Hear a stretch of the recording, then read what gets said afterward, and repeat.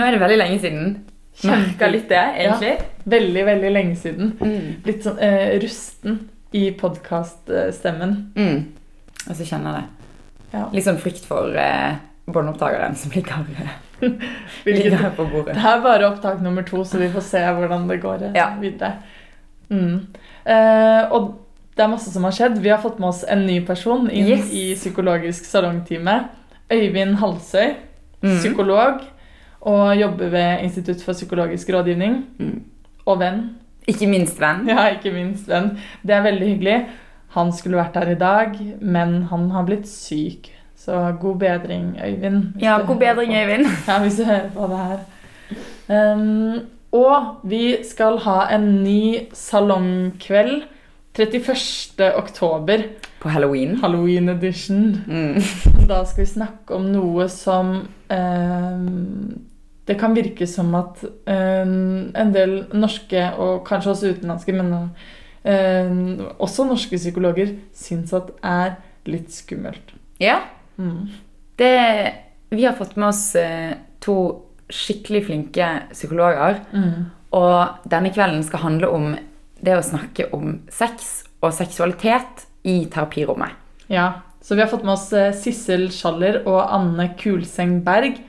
De kommer til Bruket 31. oktober. Vi har ikke laget Facebook-arrangement, men vi skal gjøre det veldig snart. Det skjer. Kanskje vi har gjort det når det her kommer ut. Det kommer uansett ut veldig snart. Ja, og det minner meg vel, nå glir vi over fra det ene til det andre, men hvis du vil vite om arrangementene våre så tidlig som mulig, så like Facebook-siden vår. Ja. Det noe mer vi skal be folk om å gjøre? Anmelde podcastene på iTunes. Ja, du kan få høre ferdig først. Men hvis du liker det du hører, og synes at det vi holder på med all right, så blir vi skikkelig glad for anmeldelse. Til og med en dårlig en. Jeg vil helst en bra en. Helst ok eller bra. 4 og opp. Og hvis det dårlig, konstruktiv kritikk, helst. Ja, da kan vi få det på mail. Ja, send oss en mail. Send oss en mail. Nei, men det blir veldig bra. Men det vi her for nå, det at vi tirsdag 25. september samarbeidet med Pax Forlag og Peder Kjøs selvfølgelig om boklanseringen av hans nye essaysamling Berøring. Det var en skikkelig fin kveld. Herlighet. Ja, det var så kjekt og stappfullt. Ja, jeg tror vi sprengte den brannsikkerheten på Insteds. Ja, vi fikk en viss mail om det i ettertid. Det var, jeg har aldri sett Ingensteds så fullt før. Det var veldig, veldig stas. Skikkelig stas. Og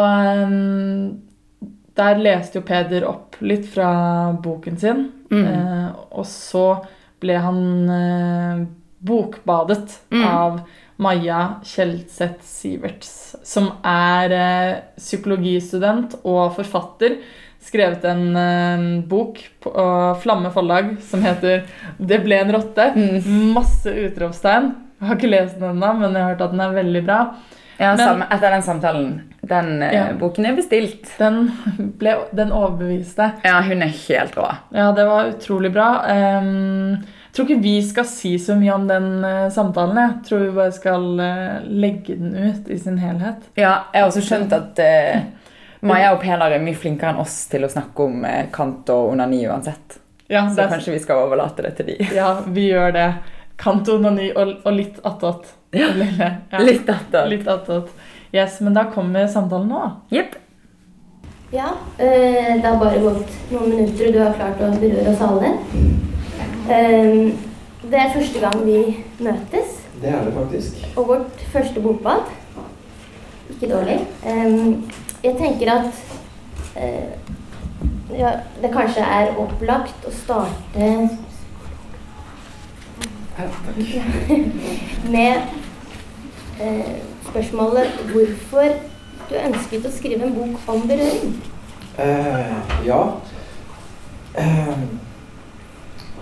Det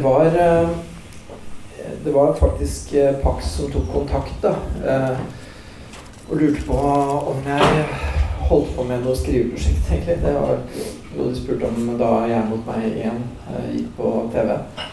Og så på den tiden så drev jeg og skrev noen spalten min i Klassekampen.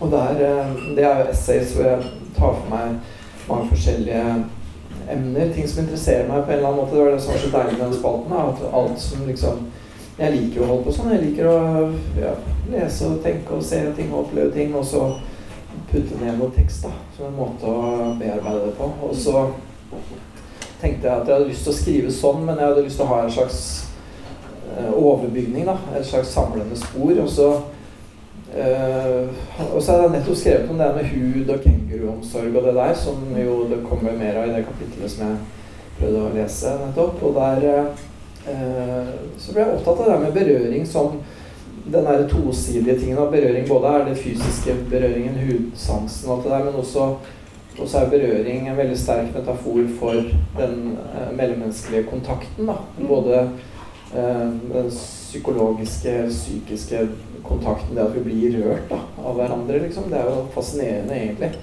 at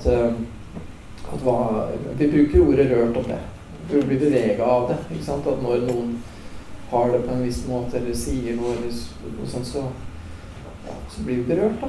Og det jo sånn vi orienterer oss. Vi jo mennesker, vi jo fullstendig avhengige av hverandre fra vi bittesmå, så klarer vi oss ikke 2 timer alene liksom. Så vi nødt til å kunne lese hverandres indre tilstander, og ikke bare å lese dem som informasjon da, men vi nødt til å ta det inn som noe som blir en slags, noe som betyr noe for oss, noe som får en ordentlig følelsesmessig betydning, noe som gir hendelser og mennesker og situasjoner verdi og retning. Så derfor synes jeg det berøring, jeg synes det begrepet berøring, når jeg tenkte på det sånn, så ble det egentlig bare et bedre begrep, og liksom å bruke som en sånn type meditasjonsfokus da. Et fokusord som man kan egentlig skrive hva som helst rundt det. Ja, men så sier du egentlig litt at du har vært interessert i temaet lenge, at det har liksom noen forløpere. Du har skrevet om kenguruomsorg, den tette hudkontakten som man trenger tidlig, og så har du skrevet God pappa, og du har, på en måte, det hadde bygget seg opp. Det hadde bygget seg opp, og så hadde jeg liksom ikke egentlig artikulert helt for meg selv hva det handlet om da. Nei. Og så tenkte jeg, ja, berøring, ja, det kan det godt handle om. Ja. Så da ble det. Ja. Jeg tenkte at nå har dere jo fått litt informasjon, dere har fått liksom noen stikkord. Jeg tenkte jeg skulle bare gi en liten sånn oversikt over de store linjene i boka, sånn som jeg tenkte da. Fordi du beveger deg jo fra det lille spedbarnets behov for berøring og for intim kontakt for å overleve og for å regulere seg selv i samspill med andre. Så kommer det inn på din egen oppvekst, som vi hørte, og ungdomstid, hvor du har denne rastløsheten i deg. Du egentlig veldig personlig. Og sjenanse over egen kropp, dine egne fantasier og begjær. Men også begjæret til Anne Frank. Og hennes dagbok og dagboksnotater, og om ikke hun trengte et kvinnefellesskap som ble sensurert bort av faren, før du liksom sveiper innom enda mer seksuelle fantasier, sexroboter og sexdukker og så videre. Og så kommer du inn på psykologen, altså den voksne Peder, kan man si.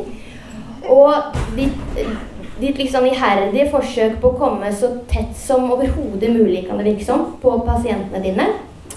Og liksom tvilen knyttet til det, og selvransakelsen knyttet til det. Og før du liksom avslutter med å ta for deg de virkelig store, saftige, eksistensielle temaene, livet, døden, å bli berørt av noe guddommelig, eller noe djevelsk, og menneskehetens fremtid, og ikke minst, hvor mange Kiss-vokalist Gene Simmons har ligget med. Og fasiten at han har ligget med 4800 kvinner. Ja. Virker det sånn da? Ja, det er siste telling. Ja, nettopp. Så da blir jeg jo veldig nysgjerrig på hvorfor du valgte akkurat den inndelingen, om det var liksom noen tema som var bankers. Ja. Ja, du kan så si du. Akkurat det der med Anne Frank, vet du, det Det veldig interessant, for har du lest Anne Franks dagbok i det siste? I det siste? Jeg har lest deler av den tidligere, for lenge siden. Ja, for det var det jeg hadde også. Jeg leste den på ungdomsskolen og sånn. Og da jeg leste på ungdomsskolen, så husker jeg godt at jeg syntes den var jævlig kjedelig. Jeg skjønte ingenting. Jeg synes liksom, ja, men skal det her... Tror vi kanskje har hatt samme erfaring? Ja, jeg tror mange har hatt den erfaringen. Fordi hva det her? Skal det her forestille andre verdenskrig? Det skjer jo ingenting, liksom. Og så det liksom veldig, det utrolig lite action, da. Men så leste jeg Carol Gilligan, den feminist... Det har jeg gjort, ja, ikke sant? Og hun skriver litt om Anne Frank, og nettopp for Anne Franks dagbok var jo liksom sensurert på en måte, eller sånn, tatt bort noen biter her og der, og hun var opptatt av hva som da var tatt bort, og at det handlet ganske mye om forholdet med hennes til moren. Og det forholdet til moren handlet egentlig ganske mye om kropp, og det handlet om det der med å gå fra å være ung jente til å bli en ung kvinne, da. Og at hun erfarte egentlig at mora stengte for en kontakt, en sånn type kvinnefellesskap rundt det med kropp, da. Mora liksom lata som hun ikke visste hva klitoris var og sånn, ikke sant? Og alt det der så skrev Anne Frank om lille jentungen, altså. Og hun skriver så bra. Så hvis du ikke har lest den, så burde du gjøre det. Ja. Men jeg burde lese den uredigerte versjonen, da, kanskje? Ja, og det den du får kjøpt nå. Så, så ikke den 70-tallsversjonen, men den nye. Ja. Så det siste tinga som manglet ble vel tilføyd, det ikke lenge siden, det 2005 eller noe sånt, at det var 5 sider som manglet i boka, som nesten bare hennes fortvilelse over at mora stenger henne ute. Så den handler veldig mye om kvinnefellesskap og behovet for fellesskap i det hele tatt, og så handler det også noe om det egentlig brukeren til å skrive litt grann om det med liksom onani, da. For Anne Frank hadde det at hun opplevde nok det med liksom disse seksuelle lystene og sånn som noe som tok over, da. Det var vanskelig å holde kontroll over og sånn. Utbredt erfaring for så vidt, men og hun var ganske sånn ambisiøs da, med å holde dette her under kontroll, og hun skjønte jo også at mye av det problemet med mora handlet om det. At det var jo disse her kontrollen over det der, da. Og at også onani da, på et vis synd. Og der kobler jeg på Kant, da. Det da du begynner å svinge når man kobler på Kant, ikke sant? Kant mener at onani en forferdelig synd. Og hvorfor det? Jo, fordi at da man seg selv nok, ikke sant? Man trenger ikke andre, og dessuten så heter det jo det mest kjente til Kant at du skal aldri bruke andre, du skal aldri bruke mennesker som en middel, men bare som en mål i seg selv. Og når du onanerer, så bruker du kroppen din bare som et middel, da, og ikke som en mål i seg selv. Jeg tenker at man kunne sett på det helt motsatt, at du virkelig da bruker deg selv som et mål i seg selv. Men det er interessant hvordan du tolker han, for jeg oppfatter jo han som ekstremt konservativ og litt sånn rar å ta opp i dag. Men du hadde jo en mening med det.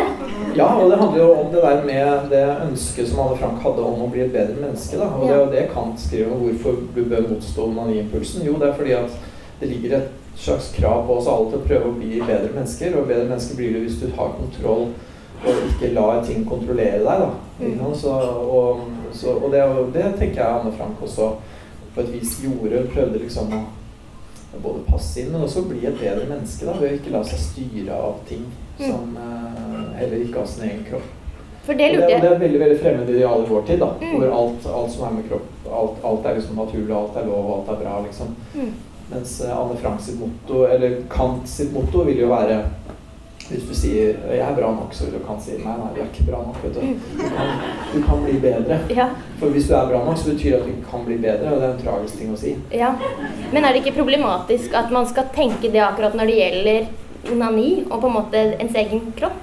Jo, vi i vår tid vil jo mene det. Ja. Og jeg tenker vel at det finnes verre synder, men fordi han skriver jo noe sånt som at det som når man fantaserer om mens man onanerer om andre som man vil ha sex med, så det som om man gruppevoldtar seg selv. Det veldig sterkt utsagn. Ja, hvis du befolker fantasiene dine med andre folk som så bruker deg, så gruppevoldtar du deg selv. Ja. Og det jo ganske intenst. Ja. Så tenker jeg, ja, hvis du først skal bli gruppevoldtatt, så det vel det. Men det et godt poeng. Jeg tenker jo litt at det virker, for meg så virket det nesten som du ga Kant rett i at det en motsetning mellom å berøre seg selv på gode måter og kunne knytte seg til andre mennesker og berøre dem. Og der jo grunnleggende uenig med deg. Jeg også uenig i det, men jeg på en måte prøver bare å skjønne poenget hans da, og prøver liksom å følge restamentet hans, fordi at 1700-tallsgubben som levde et nok så, begrenset liv på mange måter. Det lett å liksom bare avskrive det og ha-ha-ha liksom, men jeg tenker at han var ikke så dum. Han tenkte og han hadde smarte ting å si, og så det klart at vi lever i en annen tid og helt annet forhold til mange ting, men poenget hans da, det poenget med at liksom, du skal trenge andre mennesker, du skal være henvendt, og du skal legge bånd på deg for å få det sosiale til å fungere, og for å bli et bedre menneske da. Det har noe ved seg. Og så tenker jo vi at det har nok kanskje noe ved seg på andre måter enn på akkurat onani da, for det så farlig liksom. Og der jeg jo veldig enig med deg, jeg synes det kjempedigg. Altså, det verste at, ja, nå har jo ikke du lest boka mi, men jeg har jo faktisk en tekst som kun handler om kvinnelig onani. Skulle jeg lest den nå, men... Du har sitert den, men... jeg lurer, vi kan også gå fort videre, men nå tenkte jeg egentlig vi skulle snakke litt om det formelle og rekkefølge og bla, men også skriveprosessen, hvordan har den vært? Altså, jeg vet ikke om man skal karakterisere liksom, boka som en essaysamling, men i så fall så ville det jo vært en vandring, og man kunne se for seg at du har oppdaget noen nye innsikter underveis. Stemmer det? Jeg håper det.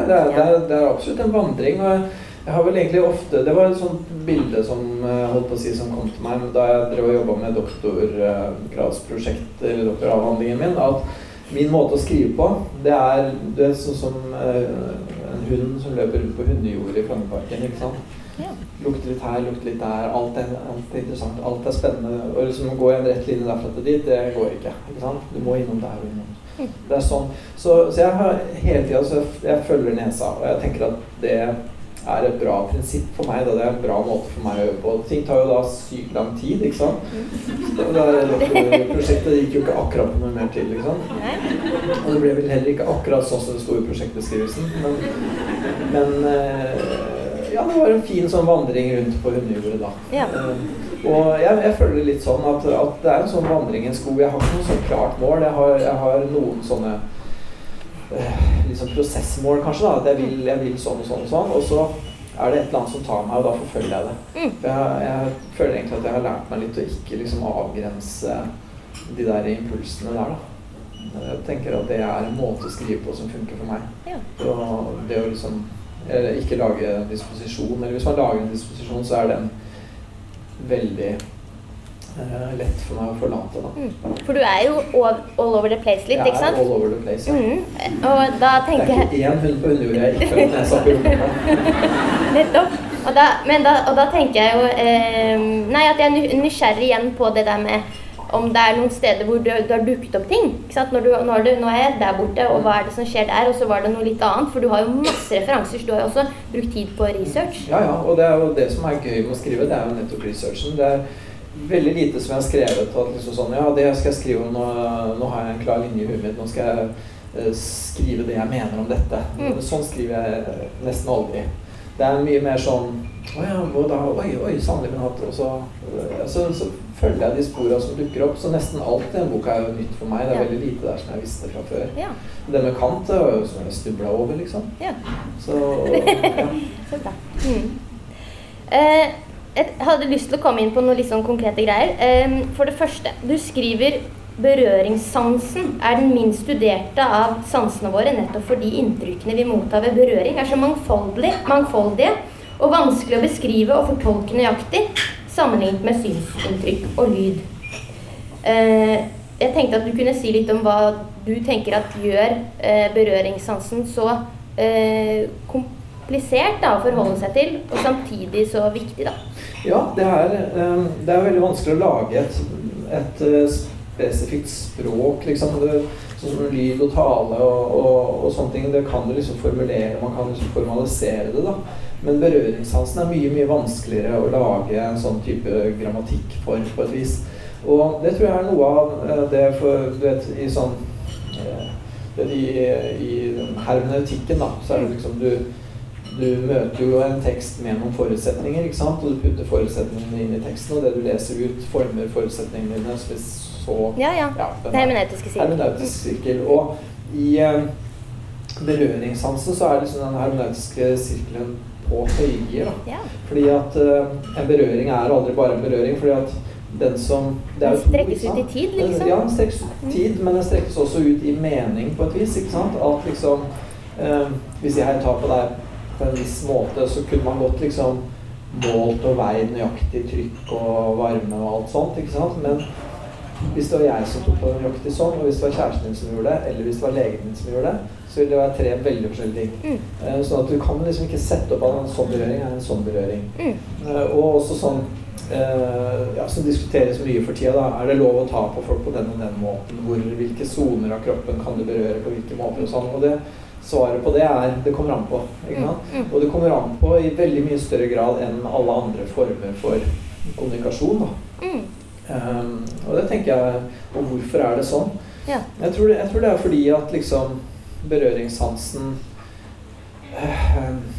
på et vis så umiddelbar da, og så intim, og den trenger liksom, på et vis så trenger den ikke noen formalisering, ikke sant? Sånn som språk og sånn trenger da. Så, og derfor så, sånn at det du selv legger i berøringen trenger jo ikke være det samme som den som berører deg eller i det. Og det ikke nødvendigvis så lett å vite heller, ikke sant? Hva det var. Og man må på et vis forhandle ordløst da, om hva den berøringen betyr, med måten man beveger kroppen på. Og der oppstår også selvfølgelig da muligheter for misforståelser da. Ja, apropos det, du har en veldig fin, og vil jeg egentlig si som forfatter, poetisk beskrivelse av måten du og kona di blir sammen, som egentlig bare basert på berøring under et bord. Altså veldig kort fortalt da. Men jeg har en hypotese når det kommer til hvorfor det forsket lite da, på berøringssansen, som litt kanskje annerledes, som handler om den statusen berøringssansen har hatt sammenlignet med andre sanser i vår kulturkrets da.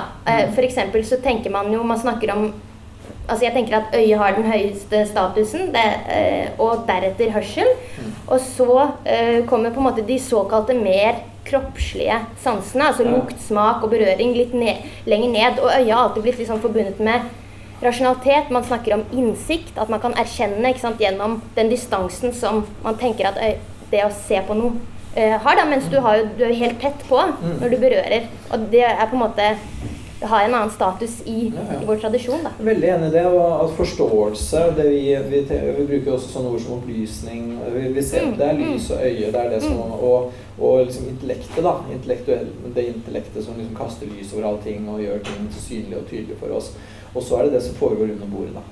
Berøringen, kroppen, det ulne, det som lukter litt rart, og alt det der, og jeg tror du har helt rett, og jeg tror det der går helt tilbake til Platon og sånn, ikke sant? At vi lever jo på mange måter i en kultur som ganske kroppsfornektende da, helt siden Platon egentlig, hvor det da jo mindre jordisk og verden og verdslig og kjøtt, og jo mer ånd og tanke, bakenforliggende abstraksjon, jo mer bedre, ikke sant? At det sannere, det abstrakte sannere enn det konkrete, ikke sant? Og kroppen blir aldri abstrakt, den alltid helt konkret. Og det derfor også, du kan ikke si liksom, at hvis jeg tar på deg på den måten, så kan du abstrahere ut en eller annen mening. Sånn det ikke med kroppen. Kroppen det den på et vis. Så kroppen på en måte som et dyr, da. Et dyr har ingen fortid og fremtid, ingen dødsbevissthet og ingen abstraksjoner, et dyr bare ikke sant? Og jeg tenker at kroppen på mange måter også bare da, men vi prøver liksom å heve oss over det og fjerne oss fra det da. Og det har vi prøvd egentlig, ja, og også gjennom kristendommen da, som i lange perioder har vært veldig sånn kroppsfornektende, og hvor det ånden som viktig, og kroppen egentlig bare en sånn søppelkasse som ånden dessverre nødt til å tåle en periode.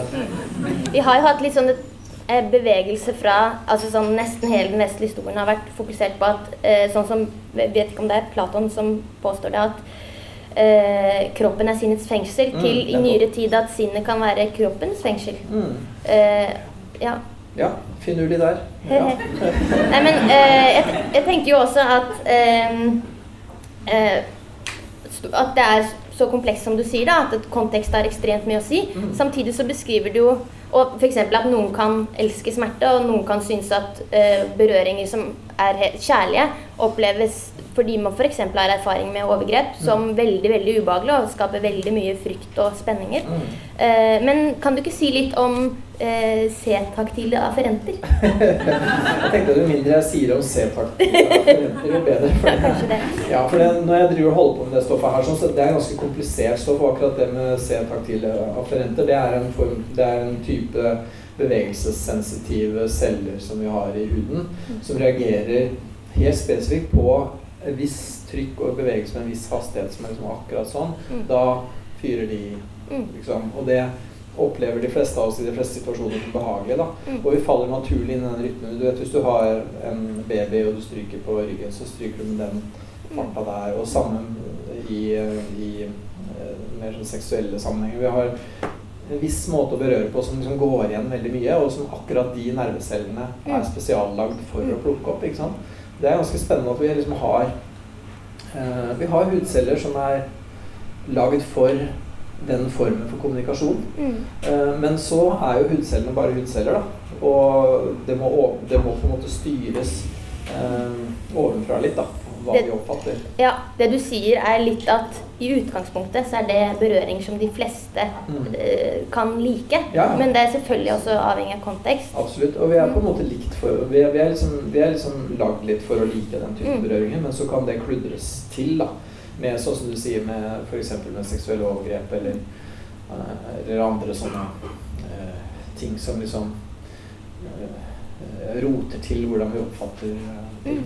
Jeg tenker sånn, for du snakker jo om kontekst som du har allerede vært litt inne på hva det kan være, men også forventninger, de følelsene man har i en situasjon, det hermeneutiske perspektivet, så tenker jeg også at, og det du sikkert enig med meg i da, men at den kulturelle konteksten også veldig viktig for hvordan vi oppfatter berøringer. For eksempel så tenker jeg, det blir kanskje litt sånn politisk da, men at vi lever i et heteronormativt samfunn hvor det forventes at du heteroseksuell, eller det på en måte det som normen, og det det som regnes som normalt og riktig, kunne man kanskje si. Det jo liksom ikke helt entydig, men det jo bedre enn noen før. Men at jeg tenker at det at det sånn også, at liksom du by default heteroseksuell hvis ikke noe annet sagt, også påvirker hvordan for eksempel heterofile menn opplever det å bli berørt når de ikke vet hvem som berører dem. Du hadde jo en veldig interessant studie der. Ja, det en veldig morsom studie hvor de har da det da heterofile menn da, som har bind for øya eller hvordan de nå har gjort det. De ser i hvert fall ikke hvem det som tar på dem, og som da stryker på armen på den måten som man har laget for å like. Og så, hvordan liker du dette her? Ja, det ganske digg. Ja, det mannen som berører deg. Ja, det slett ikke digg. og så det samme berøringen, og så, ja, det en dame som tar på deg nå. Ja, det ganske digg. Hun fin, eller?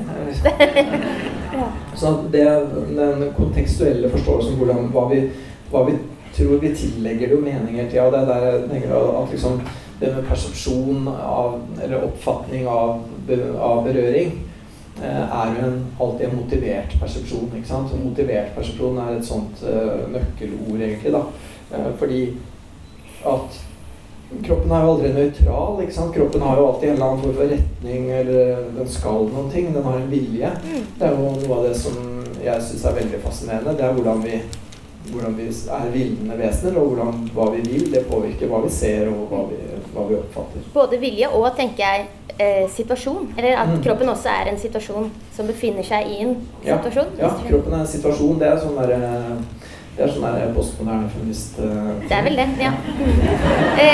Men det sant likevel. Ja, klart. Men altså, Jeg tenker sånn, tror du kulturen vår flink nok til å kommunisere hva som gode berøringer? Og hva som det et veldig godt spørsmål, fordi kroppen, kroppen mottagelig for den typen kulturell styring, tenker jeg da.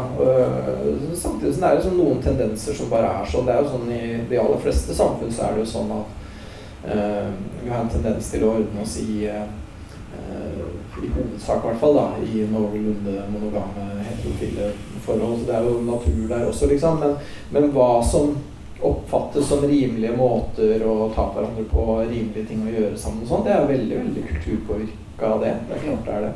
Og om samfunnet vårt flink nok, jeg vet ikke, jeg tror det mye greiere, jeg tror det mye mer aksept for variasjon nå, da, for å si det sånn, enn det har vært noen gang tidligere. Ja. Det var ikke noe spøk å være homo på 80-tallet, og enda lenger tilbake var det slett ingen spøk, liksom. Sånn at, og jeg tenker også aksepten for å vise fram kropp, og det å vise fram kroppsfunksjoner, hvordan kropp blir synlig. Så man kan mene det finnes jo gode og dårlige måter å vise fram kropp, da, men kropp I hvert fall veldig synlig, og jeg opptatt av det, liksom. Og jeg tror at det med på å lage en aksept for en større variasjon, da. I hvert fall. Og så finnes jo, jeg synes det finnes veldig mange rare framvisninger av kropp, som også på et vis produserer normer, da. Om du skal se sånn og sånn ut, men samtidig så det ganske bra utvalg av måter å se ut på som rimelig akseptable. Og så det også et stort utvalg av for eksempel seksuelle ting du kan gjøre eller ønske deg uten at noen trenger å se rart på deg, da. Som veldig annerledes enn for få år tilbake. Så det jo likevel det med normalitetsbegrepet, da, og hva som at det ganske snevert. Ja, og de fleste av oss som jobber med folk som abnorme, vi liker jo ikke så godt normalbegrepet, eller tenker på en måte at normal jo på en måte bare statistikk, ikke sant? Men det jo ikke det, vi ordner oss jo. For vi mennesker vi har en tendens til det, vi ordner oss etter hva som vanlig, vi ser på andre og bruker det som referanse, ikke sant? Derfor så tenker jeg det bra at også folk som annerledes og rare synlige da, og blir vist frem. Jeg tenker jo av og til at for eksempel subkulturer kan lære majoritetskulturen noe. Altså for eksempel at det ting som tyder på at det noe med den heteronormative kulturen som riv ruskende galt I forhold til å sette grenser, altså sånn I forhold til berøring, at man kan godt være veldig tvetydig som jente, eller at det på en måte det man læres opp I, og kanskje ikke sette så tydelige grenser, og gutter til å være pushy. Det selvfølgelig noen miljøer hvor det tar helt av I forhold til andre, hvor man klarer å navigere godt. Men jeg tenker at sånn det ikke nødvendigvis I skeiv kultur. Der man mye mer direkte, har jeg hørt. Altså sånn, man tydeligere da, på enkelte ting, og det handler jo også om at man kanskje har en helt annen forståelse av kjønnsidentitet og kjønnsroller. Ja, og så tror jeg det mer eksplikert da, man snakker tydeligere om det, ikke sant? For liksom, hvis alt som vanlig, så det på en måte ikke noe vits å snakke om det på et vis, ikke sant? Og så det jo det, og jeg tenker også, og ting har forandret deg, men hvis du annerledes da, så må du på en eller annen måte tematisere det, da må du prate om det liksom. Så derfor så tenker jeg på en måte så det beste vært om alle følte seg litt annerledes, ikke sant? Og alle var nødt til liksom å gjøre eksplisitt, ja faen, hva mener jeg egentlig? Hva det egentlig jeg kjenner? Hva det jeg vil? Hva det jeg har lyst til? Hva det jeg slett ikke har lyst til? Og at man tar stilling da, heller enn bare, ja, ok, det vel sånn da. Sånn, og de tingene der tror jeg også var mye verre før da. Jeg tror det mangfoldet som vises frem nå gjør at nesten alt problematiseres da. Så du ser på sånn, det var en sånn bloggjente som skrev det at jeg så glad jeg motsto presset om å være helt normal. Det motsto presset mot å være uoperert da. Men da har hun tatt stilling da I hvert fall. Jeg vet ikke om jeg har noen kommentar til det. Nei, men jeg tenker det bra å ta stilling, og jeg tenker også I liksom ungdomstida så må de aller fleste av oss ta stilling til oss selv da. Hva jeg for slags menneske? Hvordan det verden ser ut, og hvordan det jeg ser ut, hvordan skal jeg orientere meg, hvordan skal jeg få til, hvordan skal jeg finne mine folk, hva skal være bra, hva skal jeg si ja takk til, og hva skal jeg slett ikke si ja takk til. Jeg tror de spørsmålene veldig viktige, og at man ikke bare liksom forsvinner inn I en sånn kvern. Og at kanskje av og til man trenger litt veiledning fra en god psykolog, eller... For eksempel. Ja. Ellers kan man bare bedre skolevær. Ja. Jeg tenker, vi hopper litt videre, fordi du beskriver flere situasjoner hvor du skulle ønske at du egentlig kunne komme enda nærere pasientene dine, og et ganske rørende eksempel, synes jeg, hvor du konkluderer jo med at det ofte ikke så greit, da. Men du har for eksempel en pasient som har opplevd mobbing over lengre tid. Det vel, du åpner kanskje med å fortelle om den historien. Hvor du får en sånn innskytelse, du får lyst til å kysse hendene hennes, og det gjør du ikke. Men du stryker på hendene hennes, og gir uttrykk for at du blir berørt og gråter, og sier at du fine hendene dine, eller noe sånt. Hvordan føler du at du liksom får til å navigere nivået av intimitet da, som du skal ha med pasientene? Ja, for det finnes jo berøringsnormer i alle sosiale situasjoner, ikke sant? Hva som ok å gjøre og ikke, og det finnes også i psykologfagutøvelsen.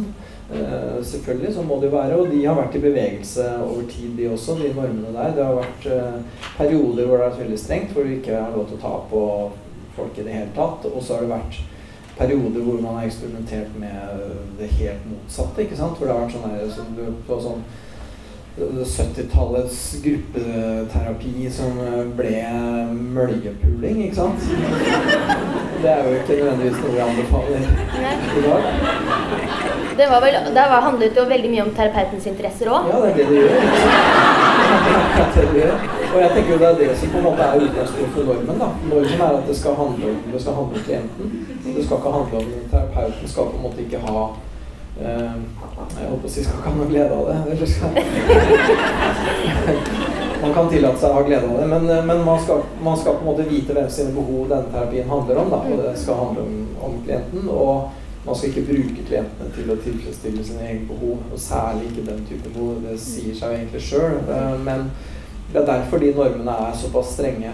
Men de ikke så strenge i all type terapi. Du gikk jo selv i rosenterapi og opplevde liksom noe helt sånn, det var noe litt overveldende og uventet, vil du si? Ja, og det som var veldig interessant med det var at det var en veldig sånn intim berøring på et vis, men som allikevel kjentes som totalt aseksuell, og for meg så var det en liksom spesiell opplevelse, da. Det at det går an å liksom bli tatt på den måten, og så det liksom helt aseksuelt ingenting. Og det var nesten litt rart, liksom. Ja. Men sånn kan det være. Og jeg tenker vel at det har noe med når det ekte, da, når det på en måte på et vis liksom, jeg finner ikke noe bedre ord, men når det rent, da, når det ikke på en måte rotet til av den andres liksom, behov på et vis. Men det handler liksom det handler om en sånn genuin form for liksom en slags omsorg eller noe sånt som ikke som ikke har noe sånt aspekt ved seg. Og det går an å få til, og derfor så tenker jeg at de normene ikke nødvendigvis trenger å være så strenge heller, da, fordi altså, så lenge du vet hva du driver med, og du vet hvem dette handler om, og du vet at hjertet ditt rent, da, så kan du egentlig gjøre ganske mye, tenker jeg. Det krever litt selvransaking hvis du skulle innført det liksom i vanlig psykoterapi? Ja, og jeg tror ikke jeg vil anbefale det, at liksom man generelt i psykoterapi skal liksom ta veldig mye på klientene sine, og det anbefalte jo det der var en diskusjon går jo så langt tilbake som psykoterapi har eksistert, ikke sant? Freud holdt jo på med den samme diskusjonen, og Freud oppdaget jo på en måte at hvis han tok for mye på klientene sine, så ble de for opptatt av han, og det var uheldig. Det var bedre at de prøvde å få dekket de behovene hos de relevante personene, da, enn at de fikk det hos terapeuten, liksom. Men det krever jo at terapeuten selv kan leve med det, da, at klienten ikke nødvendigvis trenger deg til akkurat det. Men da finnes det jo på en måte ulike typer terapier, hvor i noen form for terapier så snakker man, og i noen så rører man på hverandre, eller den ene rører på den andre, da. Og så, men hadde det trengt å være så liksom tydelige skillelinjer, tenker du? Jeg vet ikke, jeg tenker også det vel kanskje, for meg så har det vært noe som, jeg har tenkt en del på det fordi at jeg egentlig jo sånn tidlig i studiet og sånne ting, så synes jeg alt med kropp og alt sånn, særlig sånn der kroppsorientert terapi, jeg synes det var så kleint, da. Jeg synes det var så forferdelig. Jeg synes alt med kropp og sånn flaut og pinlig og brysomt og vanskelig. Ja. Så det var hodet som var viktig. Det var bare hodet som var viktig. Så det beste hadde vært hvis du bare kunne ha på en måte hjernen flytende i et akvarium. Liksom. Det faktisk en Roald Dahl-novelle som handler om det. Ja, det egentlig et ynda tema i science fiction. Det finnes en god del eksempler. Men, så det en fantasi som mange har hatt, da, og som jo egentlig en sånn Platon-fantasi, ikke sant? Eller egentlig sånn, kanskje også litt visse former for kristendom, så vil jo det være en slags Jesus-fantasi også, da. Det å på en måte gi helt avkall på kroppen for bare å være ånd, ikke sant? Men jeg tror ikke på det lenger, da. Jeg tenker vel egentlig, jeg vet ikke, jeg tror kanskje at jeg tror vel egentlig det handler litt om at jeg selv kanskje får et bedre forhold til min kropp også. Ja, så deilig da. Ja, det kjempedeilig. Men vi går litt videre. Jeg hadde lyst til å fortelle om en sånn assosiasjon jeg fikk, som jeg synes var litt interessant. Fordi du forteller om, du generelt veldig opptatt av hender, og at de kan berøre på gode og dårlige måter. Og så forteller du om en episode hvor du blir slått ned på en MC-fest etter å ha snakket med noen sin kjæreste. Og det veldig overraskende for deg. Og du liksom blir satt ut og veldig lei deg og såret over at noen liksom vil skade deg fysisk, da, krenke deg. Og jeg tenker sånn, det minnet meg egentlig Jeg bare prøver å finne min svoger var han som på en måte tok hånd om meg. Han sitter der. Ja. Han har du sikkert fortsatt et godt forhold til. Ja, det vil jeg si. Ja. Nei, men og du liksom stusser ved det, hvordan noen kan på en måte ha et ønske om å skade deg. Altså de får så veldig mye mindre ut av det enn den skaden de påfører deg. Det minnet meg om en anekdote i Jonas av Jens Bjørneboe, fordi der det en lett matros som det fortelles om, som en ung mann som liksom ikke har noen erfaring på båt da, som på dekk på et tidspunkt og gjør et eller annet feil. Og det tenker han at går bra, og sier noe sånn som prøver å spøke det bort litt sånn forsiktig. Det ikke så farlig når man til sjøs, sier han. Og så blir han slått rett ned. Og da tenker jeg, da fikk jeg en sånn idé om at begge dere to ble veldig overrasket, og at det noe med å liksom gå verden i møte med åpne armer og tro det beste om folk, og tenke at selvfølgelig går dette fint, og så på en måte bli sablet ned og møte liksom den brutale virkeligheten da. Og det rører, jeg husker at jeg gråt da jeg leste denne episoden i Jonas, og tenkte liksom at det noe med den naiviteten som så dypt rørende, at man tenker at ting skal gå bra, og så gjør det ikke det. Og det liksom noe sårbart i å være så åpen, da. Hva tenker du om det? Ja, nei, det synes jeg var morsomt, for det har ikke jeg tenkt på det helt tatt da jeg skrev det, og at det var sånn.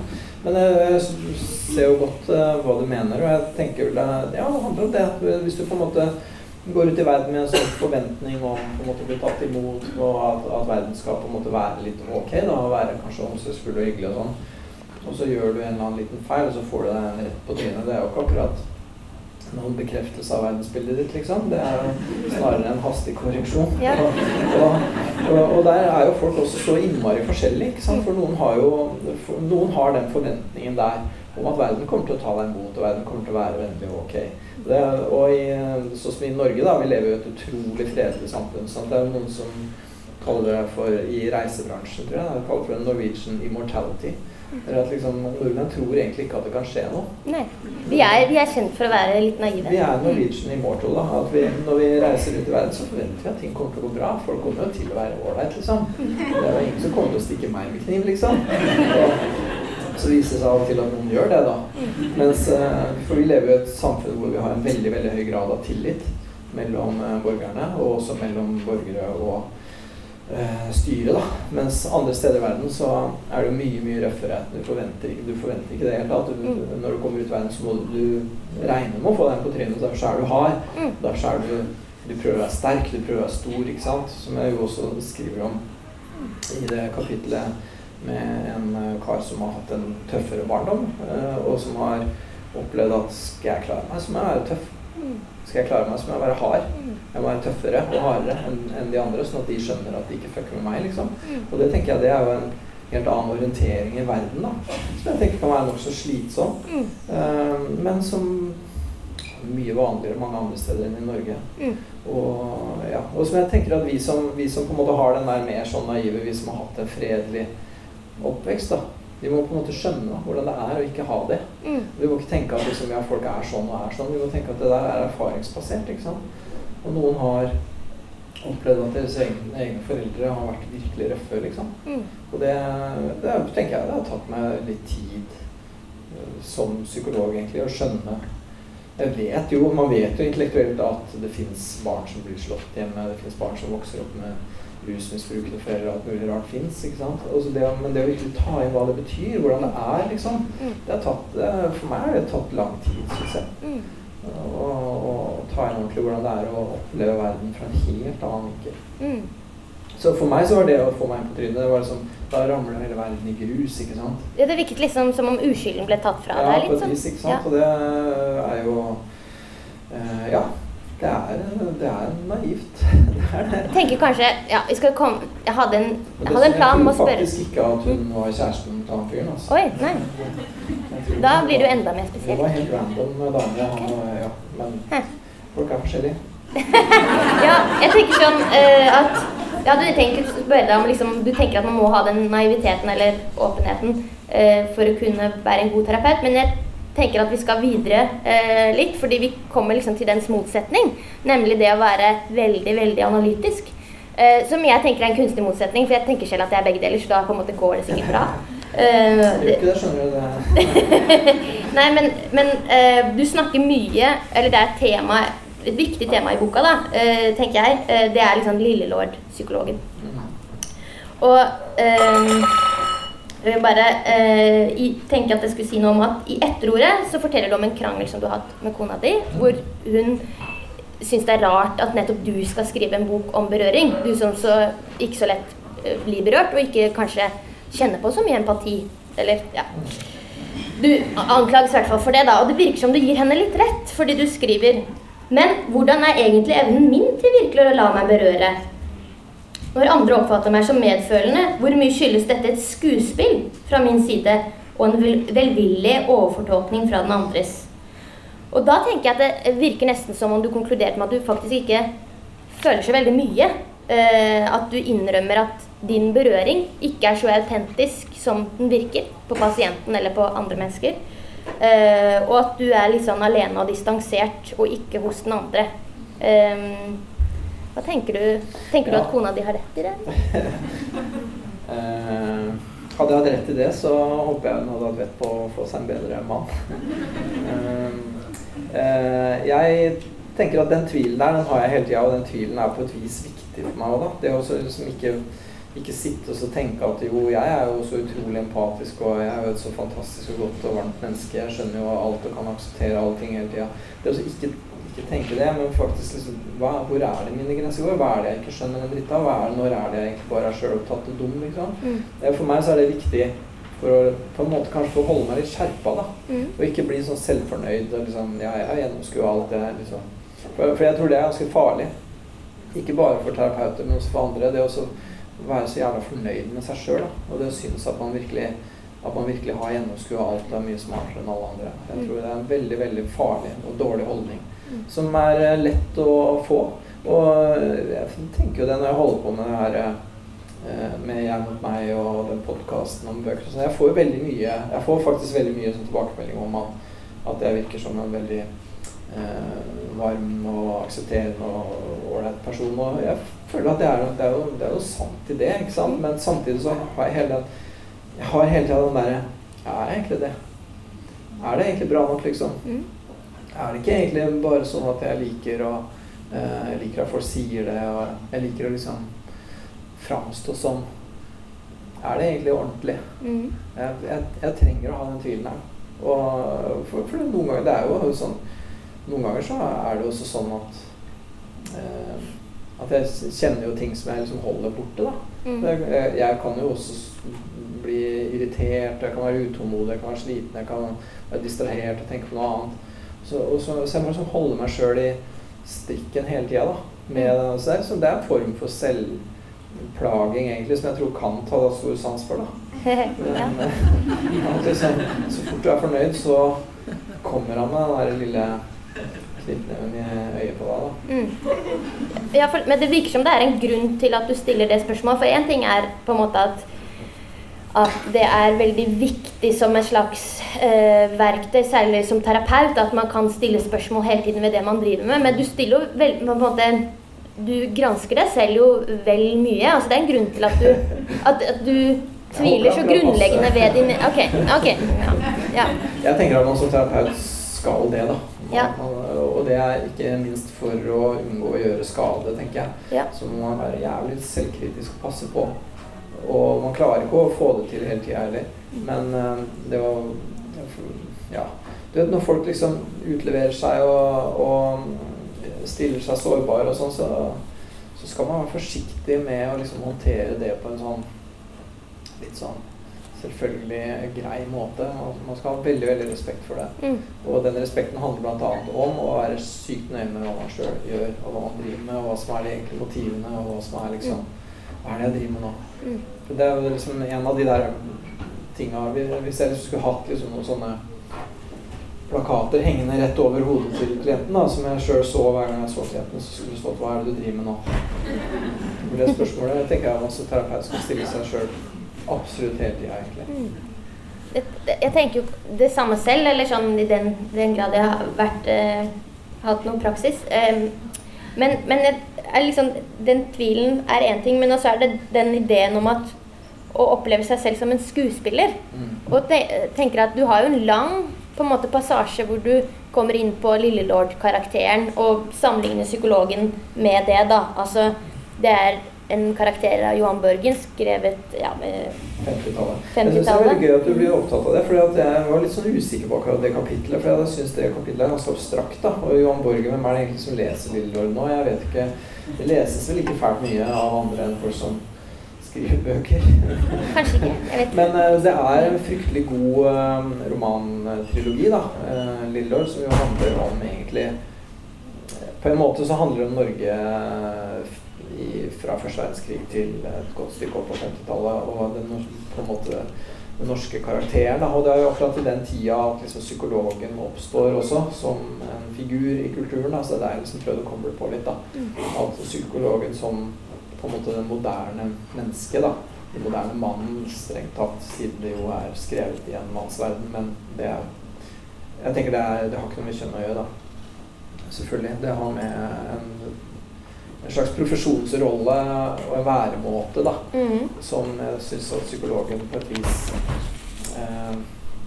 må liksom passe seg for å bli sånn der mekanisk selvfornøyd, men å holde seg selvkritisk liksom.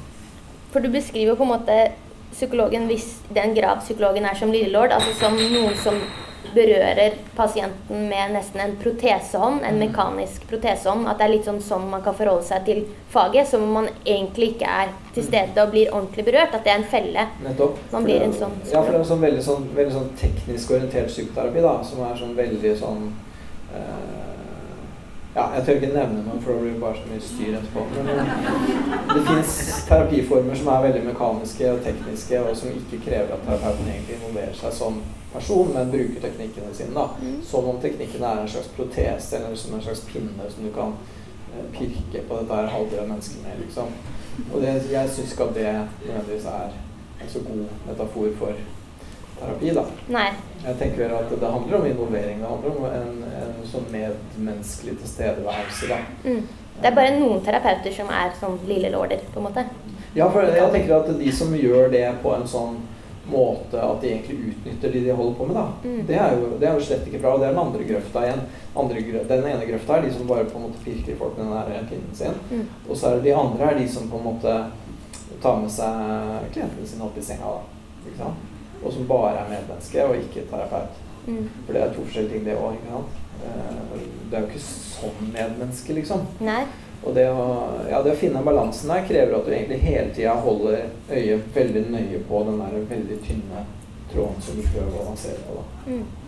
Og det ikke nødvendigvis så behagelig, men jeg tenker at det ja, altså tråden mellom innlevelse og distanse. Ja, på et vis, ja.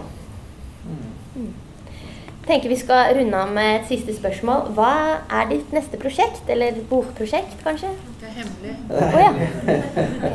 Ja, det så hemmelig at jeg vet ikke helt selv ennå. Jeg har alltid mange prosjekter i hodet. Jeg har veldig lyst til å skrive mer. Jeg liker det kjempegodt. Jeg synes det er veldig gøy å skrive. Så det kommer jeg absolutt til å gjøre mye mer av. Ja, jeg tror egentlig det er så presist jeg klarer å svare på det. Så bra. Tusen takk for samtalen. Selv takk. Ja.